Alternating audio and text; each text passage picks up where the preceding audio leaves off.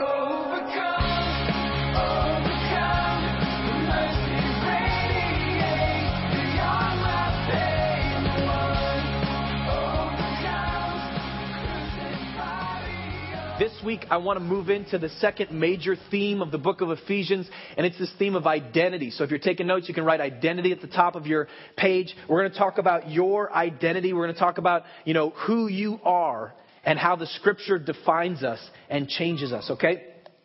I can remember very clearly. I'm 29 years old.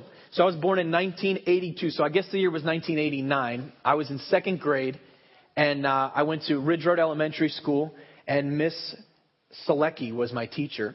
And I remember being in an assembly of about, I don't know, it felt like 10,000, but it was probably like 100 kids, When you're second grade, everything's a little bit bigger. And, all these kids are there, and I'm there, and it's second grade. And I'm just like, I've seen The Karate Kid, you know what I'm saying? I've watched Growing Pains. This is the era of Ralph Macchio and Kirk Cameron. Some of you guys that are like 19 are like, who? But for those of you that have been around a little while, you know who those people are. And, they were the cool guys. They were the guys that like every guy wanted to be and, when you were young. And so anyways, it's second grade and I'm looking through the crowd and I find this, I think he was fifth or sixth grader at the time. Sixth grade was still in my elementary school. And he was a sixth grader and he was like, Kirk Cameron's clone. Like he was cool. He had the pants. He had the pegged. For those of you who remember this, do you remember pegging your pants? All right, Maya, one person. The rest of you like, dude, I'm 20. What the heck is pegging your pants? Anyways, I'm 29, man, and we pegged our pants, okay? So you pegged your pants, and you wore deck shoes, which are back in, by the way. It's all coming back around to the 80s. But anyways, we had the pegged pants and the deck shoes, and, he had the entire look. He had the little curly mullet thing going on that Kirk Cameron had, And I remember looking at this kid,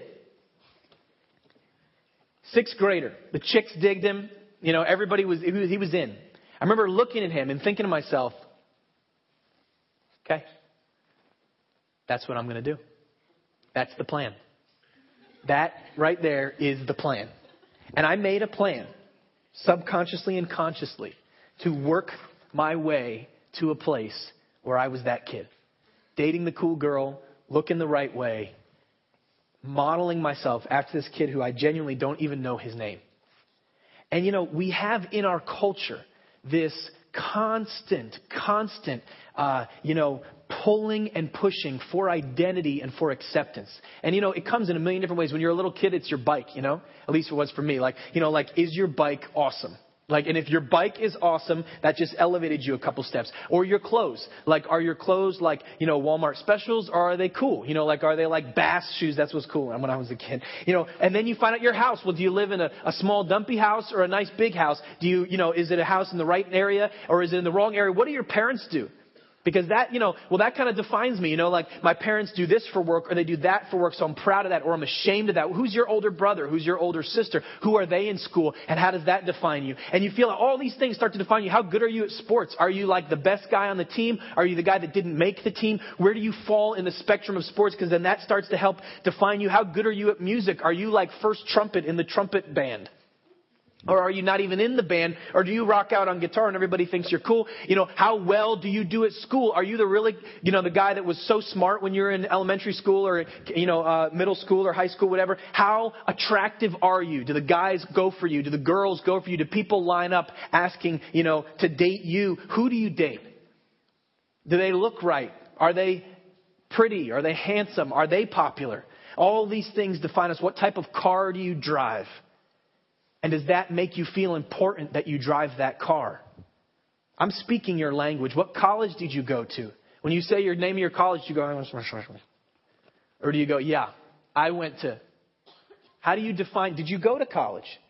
How did you define yourself through that process? All these things are little ways that you and I start to build this collection that becomes our identity. How tall are you? How short are you? Are you too tall or too short, too fat or too skinny? Do you have too many pimples or is your nose just a little too big? Do your ears poke out or do they suck in? Do your lobes get stuck to the side of your face or are they flapping free? I'm a flea flapper. We have any free flappers here? Okay, Madison, heck yeah, you're. How many stuck to the side of your head, people? Come on.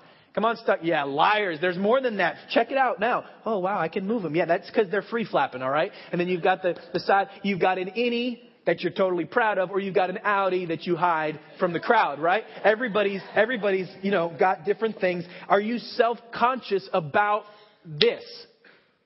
The big zit in the middle of your forehead. Are you self-conscious about whatever the voice of your voice cracks when you talk in front of people? What are you self-conscious about? What consumes you that your butt doesn't look quite right in those pants or whatever it is, right? Seriously. I'm not speaking to perfect people here, right? This is a hot mess of a crowd, right?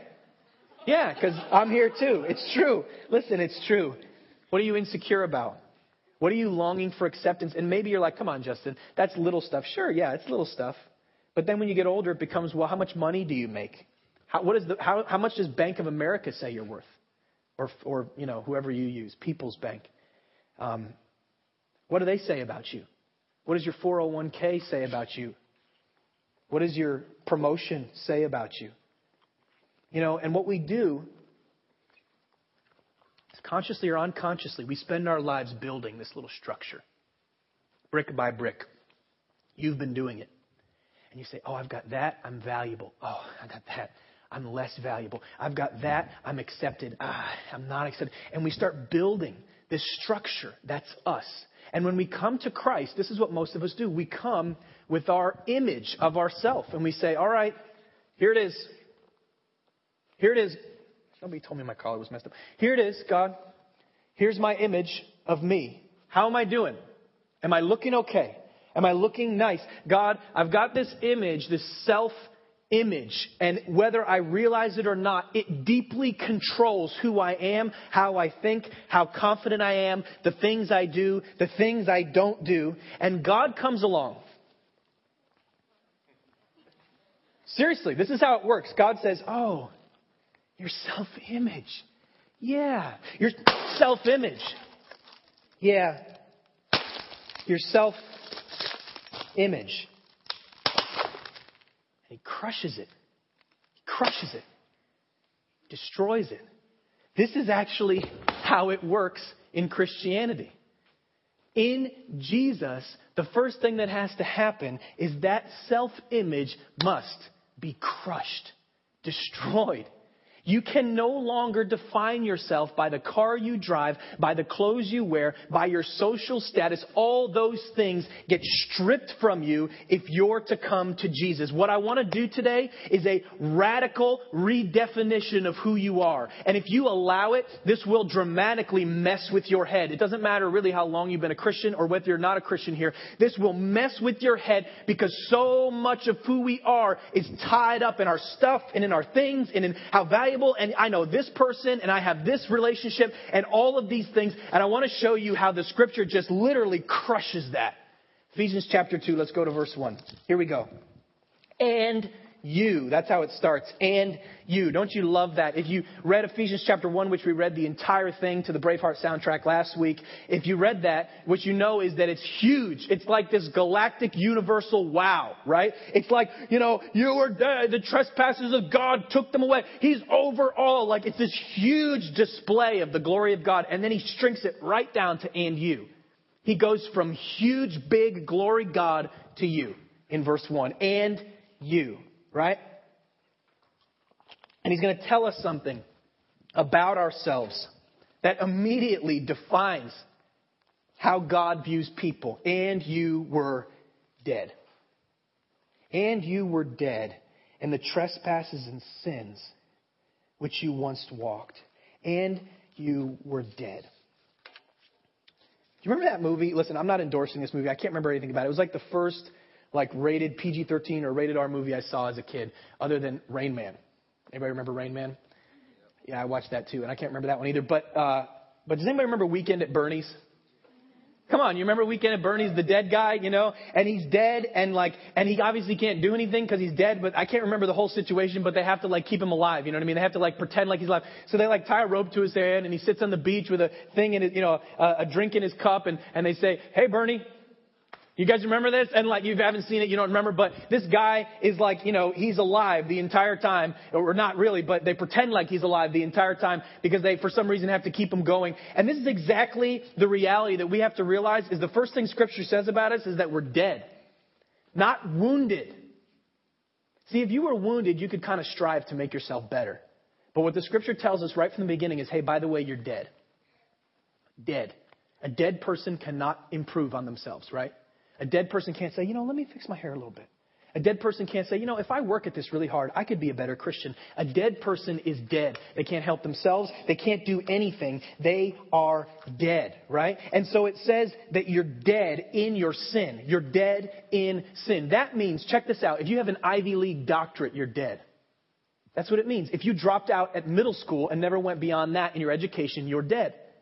That means if you are a millionaire because of your incredible business gifting, you're dead. We'll take your money, though, if you want. If you're poor, broken, living on food stamps, buying milk with a little picture of milk, then you're still dead. The little kid that lives in a third world country that does not have food is dead in his sins. Do you see this? This is crazy. This is such an incredible social statement that Paul's making. He's saying, hey, the ground is totally level. It's totally level. It doesn't mean that God doesn't value, success or whatever. It doesn't mean that you can't get an education. That's not what I'm saying. What I'm saying is that in all respects, the ground is level. Oh, yeah, you're really talented, dead. You're hardly good at anything, dead. Either way, no matter what, in the eyes of God, you are dead. You may say, Justin, I'm living. What are you talking about? I'm talking about your spiritual state. You are dead. Dead in your trespasses and sins. There's nothing you can do to resuscitate yourself. You are completely dead. Does everybody get this? So far? Okay, good. Now it says you're dead in your sins, right? Which you once walked following the course of this world. Now this is a really interesting statement in the original text, the course of this world. It's actually, that word course is actually age. In other words, it means following the age of this world, which of course makes no sense. So they have to say following the course of this world. But what he's talking about is the original text actually personifies the course of this world. It's the age that we live in. It's this world age called the course of this world. And you have to see it almost as a person. You've been following this world person, this person called world. You've been on their highway. You've been following the track and the train of the course of this world without even realizing it. You've been on this process, this highway, following the course of this world. And then it says the spirit that is now at work in the sons of disobedience. I skipped that little spot. They're following the prince of the power of the air, the spirit that is now at work in the sons of disobedience. This is an obvious reference to Satan. There is a demonic realm that you do not even know or see very often in life that actually steers you. This is what the scripture teaches. Actually subconsciously steers you. It is a course or a highway that you have been on that you didn't even realize you were on because you were dead. So you couldn't even pick up on the senses that you were on this course. Check out verse 3. Among whom we all once lived in the passions of our flesh, carrying out the desires of the body and that was terrible. And the body and were by nature children of wrath like the rest of mankind. Whoa. So first of all, he says your body has desires that because you're on the course of this world and you're deceived by the prince of the power of the air, you'll follow those desires. And you'll not just follow those desires. It's not just your body that will deceive you, your emotions, your feelings. It's also your mind. Now that messes with us because we like our minds. We're post-enlightenment, intelligent Americans, right? We like our minds. In other words, if I can't understand it, then I won't believe it, right? If I can't quantify it, grasp it, and calculate it, then I won't trust it. But what he's saying here is that your mind will actually deceive you, that your mind is not a trustworthy guide, that your mind can be deceived by spiritual forces that you're not even aware of. That the flesh and the mind bring you down a course that is the course of this world that will trick you into destroying yourself. I was on Facebook last night. One of 4 times a year I go on Facebook. Please never be offended if I don't respond to your Facebook isms. I don't even know how to check them, okay? It's a low level of, but he loves us all, right? And I saw this picture of some kids from high school that I haven't seen in 10 years. More than that, maybe. 11 years. And I saw them. And, everybody's put on like 40 pounds since high school. You know what I mean? So everybody looks a little different. You're like, dude, I graduated high school, last year. So maybe not you yet. But they looked, they looked different. And I started asking myself, I wonder what they're doing with their lives. I wonder if they're just watching football games and working, trying to sleep with a lot of girls and trying to make a lot of money. I wonder if that's all they're doing. And I began to realize, man, deceived. The course of this world. It's just this pattern. It's just this whole thing that it's a highway that everybody's on. And, something in the back of your head says, I don't know if I'm supposed to be going this way. But then the whole course of the world, everybody's going that way. And so we find ourselves just kind of going that way. And here's the downside to the whole thing. You're dead. So there's no cure. You can't fix yourself. You can't help yourself. Enough education is not going to transform you. Although I love education, enough psychology and social understanding is not going to change you. It doesn't matter what you try. Enough medicine, law, a great family, a good community. None of it is going to change your dead condition before God. You're dead. This is your identity. Don't you all feel better about yourselves now? Yeah. Woo! That was good. All right, let's close in prayer. No. All right, so this is what it says in verse 4. Check this out. It says, but... Yay for the buts of God, right? Thank God for a but, right? But God, being rich in mercy because of His, listen to that statement, great love. Not little love. Because of His great love with which He loved us, even when we were dead in our trespasses, made us alive together with Christ. By grace you have been saved. Now you might say, Justin, we covered this last week. Yeah, Paul didn't seem to mind saying it again. He didn't seem to sweat the fact that he wanted to say it all over again. It says, because of His great love with which He loved us, even when we were dead in our trespasses. So here's a question. What's the strategy of God? Love. That's the whole thing. Well, why would God, what's in it for God? What does He want? He wants love. That's why. That's the reason. Now that should make you a little uncomfortable. And if it doesn't, you still haven't got it. There's this being that just loves you so much that when you could not help yourself at all, look at what He did for us. But God, being rich in mercy because of His great love. That's the whole strategy. That's the reason with which He loved us. Even when we were dead in our trespasses, made us alive together with Christ. By grace you have been saved and raised us up with Him, that's Jesus, and seated us with Him in the heavenly places in Christ Jesus, so that in the coming ages He might show the immeasurable riches of His grace in kindness towards us in Christ Jesus. Let me ask you a question. Does this sound like God's angry at you? Does this sound like, He's ticked about your sin?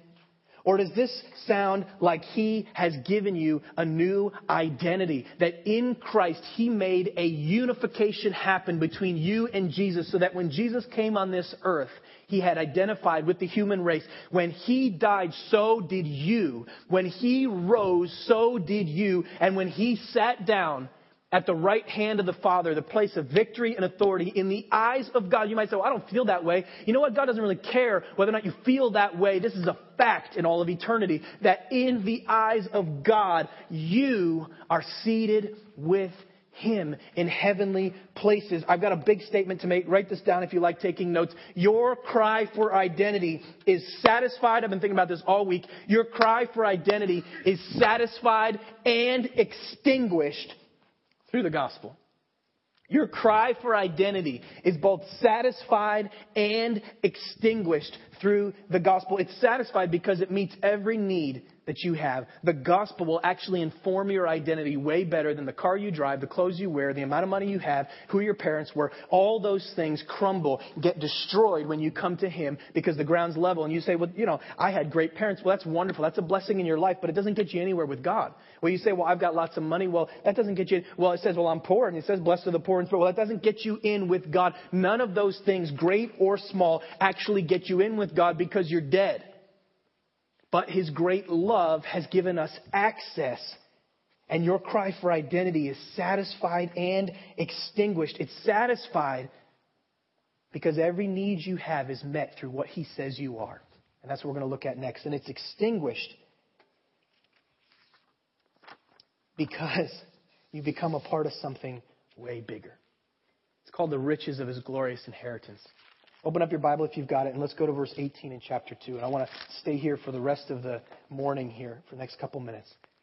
Y'all with me today? Turn to the person next to you and say, this is really good. You should be paying attention. Verse 18, here we go. Man, I'm telling you, I've been weeping over this verse this week. No joke. Seriously, weeping over this verse. Verse 18. For through him, anybody want to guess who the him is? Yeah, it's Jesus. You see through him, in him, with him, all these things, that's all about Jesus, right? The interesting thing is it always goes back to him. It doesn't go back to you. Well, I did really bad this week. Yeah, well, that's really not what this is about. That's not how you change. Through him, we both have access in one Spirit to the Father. Now, let me put this in the hermeneutical context. He's speaking about both non-Jews and Jews. That's the context that he's talking about here. We both. He's saying, so through Christ, both the Jews and the non-Jews have access in one Spirit to the Father. I want you to imagine something for a second. Okay? Imagine if you were at a coffee shop later today, and in walks Brad Pitt. Okay? Hat on, beard, because that's the look he's going for, you know what I'm saying? Nobody sees, nobody notices. And you sit down with your Starbucks right next to Brad. And you're like, hey, are you? And he goes, yes, I am. And if you start talking, you start connecting, you start to become friends. An hour goes by, an hour and a half goes by. And at the end of the conversation, Brad says, I don't really do this with everybody, but I just want to give you my cell phone number. And if you ever want to talk again, if you ever want to take a flight to LA and hang out, if you ever want to be on one of the movie sets with me, whatever, just give me a call. We can hang out more. I really enjoyed this conversation. And he just gives you his cell phone number and maybe his email address, but it's not the one you get off like a website. It's like the Brad Pitt email address. And he just hands it to you and he says, and maybe you don't think Brad Pitt's cool. I don't think Brad Pitt's cool. Maybe for you, it's Michael Jordan that you ran into. Or maybe for you, it's, I don't know, whoever else is cool right now. And all of a sudden, you find yourself with access. And you're like, dang. And what do?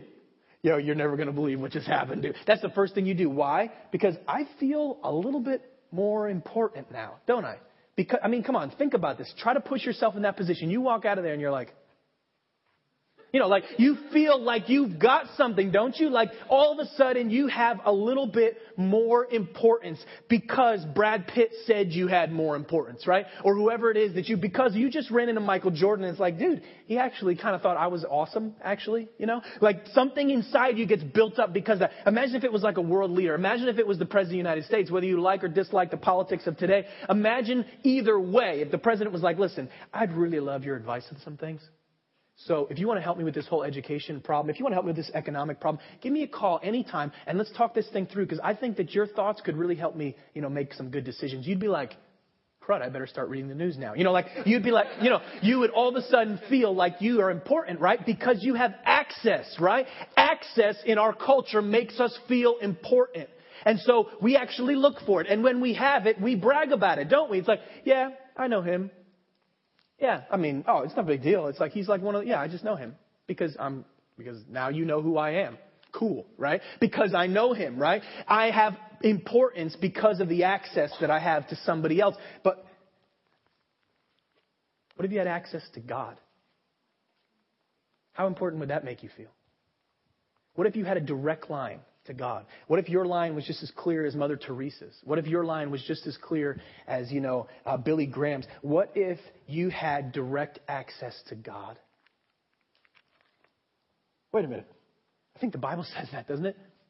For through him, we both have access in one Spirit to the Father. You see how this satisfies your craving for importance?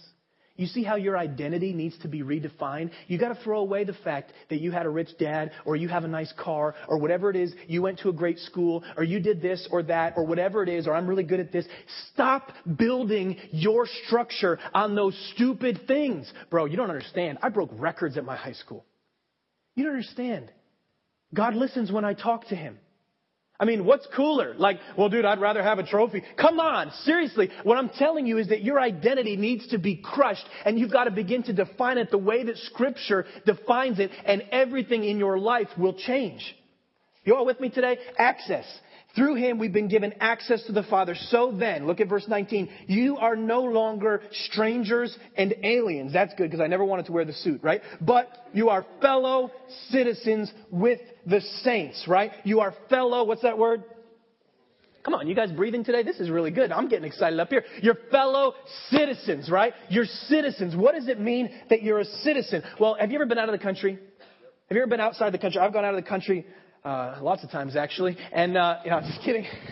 That was a joke because, I didn't want to build my... Anyways, so I've been, I've had some opportunities to go out of the country, right? And every time I'm out of the country, it's like, I remember the first time I was driving in Germany, right? And so I'm driving in Germany and I'm like, dude, I'm way over my head. I don't know what any of these signs say. Like, I'm driving in a country where I don't know the language. I'm really not good with languages. I'm sitting there and I'm sitting at a red light and all of a sudden it goes yellow. And I'm like, it's supposed to go, that's back, and all of a sudden green. Oh, okay, go. And I had to learn that it goes green, yellow, red, yellow, green, right? Why? Because Germany just wanted to do that, and they can. And so that's how it goes in Germany. And, there's all these different rules, and you feel like, you feel kind of crazy. You feel like, I don't understand this whole system. And then you get back to America, and it's like, my wallet means something. I mean, not a ton, but it means something, you know what I mean? Like, in other words, like I can use a car, I can get into a cab and, well, actually can't get into a cab and have a conversation with somebody in English, but, I could get into a cab and hopefully get somewhere I want to go. You know what I'm saying? In other words, like I know how the process works. I have rights. I have privileges. I have protection because of my citizenship. Are you following me today? What I'm saying is that God has made you a citizen of a country that is not of this earth. It is an eternal country, and you have rights, privileges, you have protection because of that country.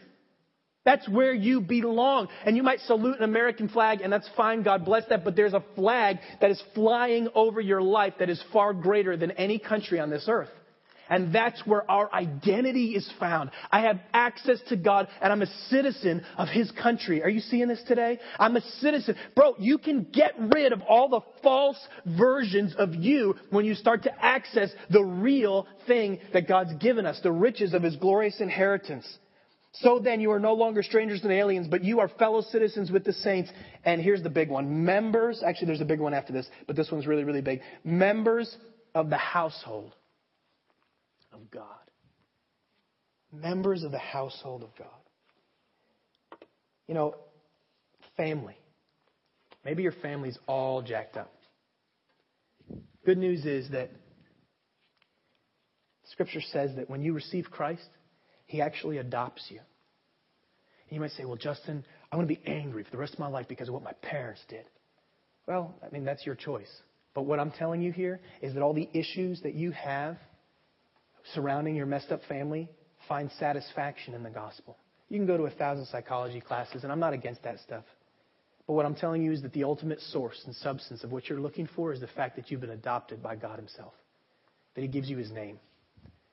So my name is Justin Kendrick, God's son. I'm one of His. My name is marked by Him. And you know what? When you have an identity that is founded in the fact that I've been adopted and that I have a father who is very wealthy and I have an inheritance that is stored up for me, don't you see how that changes everything? How it changes your whole outlook on life? Why are you stressing? Why are you trying to be important at work? Why are you trying to work into the conversation how important you are, who you know? Why are you wrestling with depression and with worry if this is actually who you are? Now, granted, I know that it's not as easy as saying, well, it's a done deal then. No, we've got to battle for this. We've got to consistently, purposefully, intentionally, daily apply our new identity to our minds. Don't we? That's the only way you win. That's the only way you win. Citizens and family members. But it gets even crazier than that.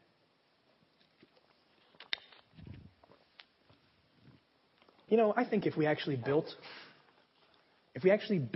our self-image on these things, I think we could be healthy. I think we could be healthy people. I think it would change everything. Let's read the end of this thing and then move on to the next thing this morning. But I'm going to go from 19. So then you're no longer strangers and aliens, but you're fellow citizens with the saints and members of the household of God, built on the foundation of the apostles and prophets, Jesus Christ Himself being the cornerstone, in whom the whole structure being joined together grows into a holy temple in the Lord. In Him you also are being built together into a dwelling place for God by the Spirit. Now, this is a little bit foreign to us because we don't have temples in the same way that they had temples. But Hebrew culture for years and years and years and years was built on this one specific place called the temple, right? Temple was right in the center of Jerusalem. It was the seat of all cultural activity, musical activity, social activity, of course, religious activity. It was the heart of the nation. This temple was a sacred place built by the instruction of God through Solomon. It was changed a few times because of wars and things like that, but this place was still a very sacred place, right? It was a place of great value to the Hebrew people, to the Jewish people. It was a place that, embodied their commitment and relationship with God because they believed that the temple was a place where, check this out, where heaven and earth met. It was the place where those two things touched, where heaven and earth actually touched together. But Paul says, through this book in Ephesians, he says, listen, that temple is not the new covenant. There's a new agreement between us and God. And the agreement between us and God is if you would allow him to shatter your little identity, he'll start to pick up the little pieces that he finds of your shattered identity, and one by one, he'll start placing them into a bigger tapestry, into a bigger picture, into a beautiful house, connected to other believers, connected to other followers of Jesus. And you actually become the house of God. That your life is the temple of God himself. That makes me feel more important than Michael Jordan. That makes me feel more important than Kobe Bryant or Bill Gates. That makes me feel immeasurably important. See, this is a picture of it's a chapel in France. I think it's called Saint-Chapelle in Paris. And what they did is they just took pieces of glass and they wove those pieces of glass together. It's one of the greatest stained glass things ever built. And it's really, it's beautiful. I looked at a bunch of pictures of it online and stuff. And you see all these tiny little pieces of glass woven together in this gorgeous tapestry, this gorgeous, beautiful tapestry. And what I'm telling you today is your identity needs to be rooted in the fact that God lives in you. And here, there's two really cool applications to this. One is that if I'm the house of God, then that gives me intrinsic value.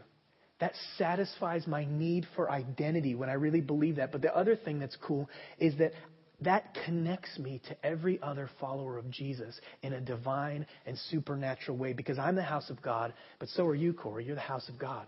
And so are you, Jeremiah. You're the house of God. And so are you, Cheech. You're the house of God. And women are the house of God, too. Didn't just mean to pick guys. But, like all of us together are woven together into one huge international, beyond time, beyond denomination, beyond race, one beautiful tapestry that God has been building through our little shattered pieces of our old identity. He takes those things, redeems them, and puts us into place as a part of his house. Friend, every insecurity is satisfied through what we just read. Every fear. The band can come up. Every worry. Years ago, I was really battling big time with my identity. And, I really was looking for mentors and spiritual fathers, really looking for that. I think I was 19 at the time. And I was really just wrestling. And I remember hearing about this church service. Some of you guys have heard this that know my story and stuff. But I heard about this church service. I was a Christian at the time, had been a Christian for a few years, got saved as a teenager, gave my life to Jesus, but still had this gap, needing acceptance. You know what I mean? Always looking for somebody to tell me good job because I was always hungering for acceptance. And I remember I went to this church service, big church service. Hundreds of people were there. And this well-known Christian preacher gets up. And he gets up and he says, listen, today we're going to talk about spiritual fathers and mothers. And I'm going to pray for you. And God is going to satisfy that need for acceptance that your heart longs for. And I was like, dude, I'm at the right place because I'm all jacked up in this area. I have this like overextended like need for acceptance, you know. And so the whole service goes by. I can't really remember what he preaches about, but he's like, you know, this well-known guy. And he says, listen, if you need that prayer, come forward. So hundreds of people come forward at the end of the meeting. And I'm waiting. You know, I'm trying to be respectful. And one person goes, the next person goes. I'm just waiting. Ends up that I'm literally the last guy to get prayer. And I'm standing there, the last guy to get prayer. And he's praying for this other girl. And he's praying for her, and she's weeping. God's really touching her. And I'm thinking like, yeah, God's going to touch me. God's going to heal this need for acceptance. God's going to satisfy this need for identity. He's going to meet this thing right here. So I'm waiting. He finally finishes praying for this girl. And he looks at me. Super well-known preacher guy. And he says, boy, I'm really tired. I think I'm going to call it a night. And he literally walks right through the room, out the back door. And 19-year-old Justin's standing there like, you got to be kidding me. The band's singing. Everybody's dancing and clapping. And I remember I just walked back to my seat and I was like, what the heck?